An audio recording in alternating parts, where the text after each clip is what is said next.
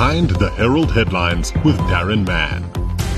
Behind the Herald Headlines today, focusing on an issue of major importance. Recently at Kariega Hospital, heightened security measures set to be implemented, not just there, but at all health facilities in Nelson Mandela Bay after the assault of a nurse at the provincial hospital in Kariega. It happened over the weekend, and it is the latest in a string of recent criminal acts at hospitals and clinics in the province. Mkhululi Ndamase, the spokesperson for the Health MEC in the Eastern Cape, joining us now on Behind the Herald Headlines. Thanks for your time. Very, very worrying situation, Mkhululi. Definitely, Darren. It's a very concerning situation that our facilities in Nelson Mandela Bay we found them in, because this is not the first incident that we're getting reports of such incidents in Nelson Mandela Bay. Because if you remember, sometime last year, I think it was towards the end of last year, there was a similar incident at Kwamantlaki Clinic, whereby thugs got into the clinic and they held the healthcare workers at gunpoint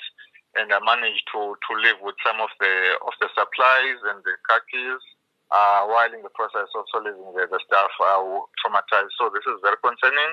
But as the story did say, that the department is working on ensuring that we beef up our security measures and ensure that we try and minimize such incidents as possible. Why are the existing security measures not sufficient? What is going on? In this case, we had a nurse who was physically assaulted. There have been other incidents of break-ins, of copper piping being stolen, for example. What's lacking with the current security situation? I wouldn't say it's lacking, because at the moment the security guards are not carrying weapons, which might be seen as a weakness by some people, but health facilities are supposed to be gun-free zones. Hospitals, clinics are supposed to be where you're going to get medical help, not to possibly get shot at. Which is why the department is, for the longest time, not given the companies conducted by the department are not giving their security guards weapons or guns, because you would definitely understand that if security guards were to carry guns, they would possibly be targeted not only at the communities they live in, but also at our health facilities, whereby you would get a group of thugs coming to try and possibly rob the security guards of the guns, and in a scuffle there might be a case of incidents being discharged, and maybe stray bullets might hit patients or doctors, nurses. So this is something that the department is not has definitely not done at the moment. But our security guards are trained, and so far they've done a very good job. But these are isolated incidents that we find every now and then. How will you beef up security? You talk about beefing up security. What will that entail? How can you improve the situation? At the moment, there is a company that was appointed by the National Department of Health, which is called Clinton Health Access Initiative, which is basically going around the country. It was meant to come to the Eastern Cape to basically do a risk assessment in all the health facilities, which are more than 800 in the Eastern Cape. But because of this incident that happened at the provincial hospital in Kariega, the department has taken a decision to ensure that the company does come to Nelson Mandela Bay first and do the assessment, so that assessment will then inform the department of what kind of measures should be put in place to ensure that we beef up the security at our health facilities. So we were waiting for that risk assessment, which would definitely give us a direction of what we should be doing to ensure that we beef up the security at the health facilities in the Met. Mkhululi, existing security include CCTV cameras. There have been allegations that these cameras don't always work. Do you know anything about that? Are they working? Where we have such CCTV cameras, they do work, but you would find that at some facilities there might be a few problems as a result of load shedding and other factors. So this is something that the department is continuously looking at to ensure that we also beef up and we also improve on the already initiatives that we have that on the already security measures that we have in place. So this is an ongoing process that we're trying to ensure that we improve our security systems. Have you had any communication from the South African Police Services regarding the investigation? Do they anticipate arrests soon? We we've been engaging with the SAPS, but let me be honest with you, Darren, that the nurse has not opened the case as yet, because when the CEO tried to open the case, we were told that it cannot be a case of the CEO opening the case, but it should be the person that was assaulted during the incident. But I'm sure you would understand that the nurse is still too traumatized to even talk about this. So as soon as she has fully recovered from the incident and has fully received counseling and is dealing with the traumatic experience, she would then go and open the case. But the police are aware, and we're waiting for the nurse to fully recover from the incident, and she would then go and lay this criminal complaint with the police. And what is the latest regarding the nurse who was assaulted? Is she coming along well? Is she improving? At the moment, she's still very traumatized, as I'm saying. As a result, she's still at home.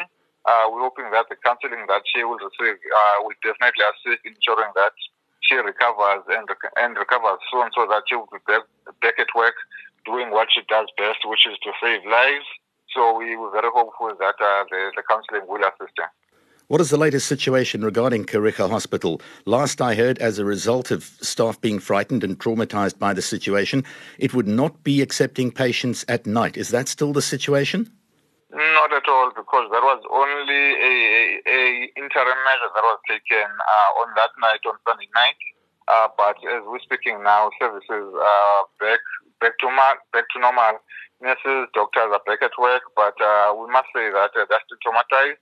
But they are carrying on because they've got a duty to serve and ensure that they save the lives of those who desperately need help in the community of Nelson Mandela Bay, and particularly Kariga. Have you had reaction from unions like Nahawu, for example? What's their position? Have they got any demands following this?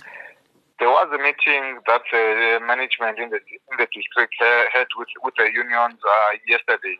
I think it was yesterday, on Monday, whereby we were discussing the incident and what measures should be taken to ensure that we would beef up security. And this is whereby they did raise their concern that these incidents seem to be happening one too often.